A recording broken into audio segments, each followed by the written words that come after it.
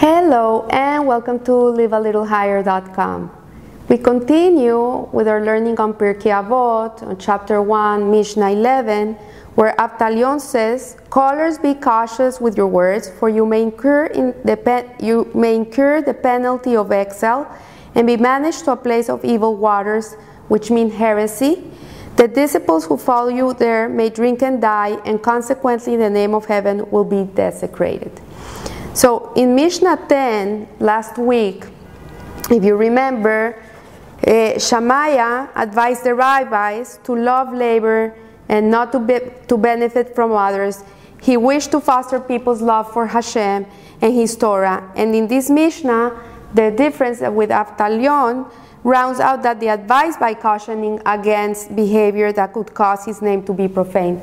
So in these Mishnahs, where there's two rabbis giving an idea, the first one is always giving the hesed, the love and kindness part, and the second one, in this case, Avtalion, is giving the gevura part, the discipline, the strictness, the judgmental part of the Mishnah. So when Shammai advised rabbis in the Mishnah 10 to love their labor and not to benefit from others, he wanted to foster love for God. And in this Mishnah, Avtalion rounds out that the advice, he cautions against behavior that could cause the name of God to be profaned. So first he says, "Scholars, be cautious with your words." And what he's saying here is that there is a concern that lies when a rabbi is teaching his students, that sometimes there are certain students that don't have the right qualities to be taught. And when you have a person that doesn't want to learn the Torah tachlis, with the truth, how the Torah is meant to be taught, but they want to change ideas and they want to understand it in a different way, then we carry it brings a problem, because it can be it can be interpreted in the wrong way, and this person will go out into the world and give a wrong interpretation of the Torah, and that is very, very, very dangerous, and it is a profanation of the name of God. So when he says, "For you may be banished to a place of evil waters," meaning heresy, evil waters is a metaphor for unworthy students. This concern is associated specifically with being exiled, because that is where students of unrefined character are likely to be encountered. So nowadays we're all in exile. With no temples, we're all in exile, and sadly there's a lot of place for misinterpretation of the teachings of the Torah. And that's why there's so much disunity in the world of the Torah today. There's people who believe in a conservative way, there's people who believe in a reform way, or the reconstructional way, the Orthodox way, as the Rebbe Lubavitch used to say. That is all nonsense, because all the Jewish people receive one Torah at Mount Sinai, and it's the same Torah for all of us.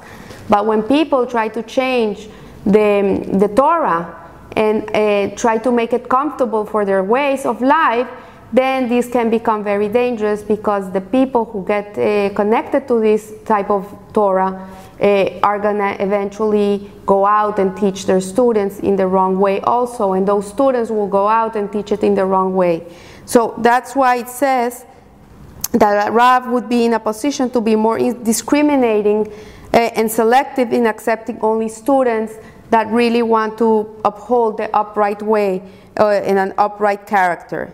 Then it says that disciples who follow you there may drink and die.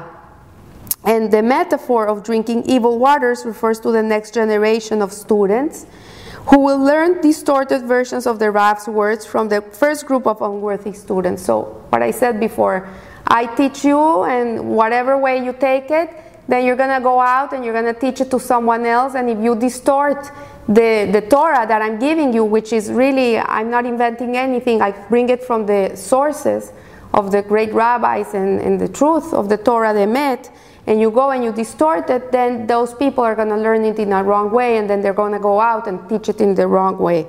And the metaphor of dying means that they will depart from the Torah's teachings and cause God's name to be profaned. And we see, sadly, many groups of people that create sects, and they go in a distorted way, and they live in a distorted way, and they live Torah in the wrong way, and this gives a bad name to the Jewish people. And by giving a bad name to the Jewish people, it gives a bad name to Hashem. It is a Hilul Hashem. So people will not be disillusioned when they see that first generation of students depart from Torah values, because they know that those students are not worthy of being Torah scholars. And Avtalion is concerned for the students of those students who could well be of good character and therefore cause God's name to be profaned through the corrupted doctrines they received. And we have to understand that in the times that Avtalion lived, these such distortions of rabbinical teachings were very much in the moment, and they far reached an impact on the Jewish people and in Jewish history. And in Mishnah 3, Antigonus taught, "Be not like the servants who serve their master for the sake of receiving a reward." The students corrupted the statement as representing a denial of the world to come. So if you don't understand the Mishnah as the person, as the rabbi that gave it, and you distort it, then the rejection of the cardinal doctrine ultimately split the nation with factions that deny the rabbinical authority. So this can create a lot of harm in our world and distortion, and we have to be very careful as teachers and as students to be very much into learning from the source, from the right teachers, and not going into crazy websites and or books of people that write a different Torah. The way to know if a teacher is the right teacher is to know where his sources come from. If that person tells you, Rashi says this, Maimonides says this, the Baal Shem Tov, then you know that person is not talking, just talking, whatever he thinks. But when a person is teaching Torah and he has no sources, he has no backup of where he's bringing his truth, his Torah, then you can see that this person is not a real teacher. He's just, I don't know, a clown. And it's very dangerous. And for a student also, should be very cautious into learning the right Torah. So remember, this is a week in which we started 3 weeks of mourning, in which our temples were destroyed, and sadly many of these things happened in those days, and we have to rectify this. This is our time. This is the time of the footsteps of Mashiach. We're in the birth pangs of Mashiach. Mashiach is already here.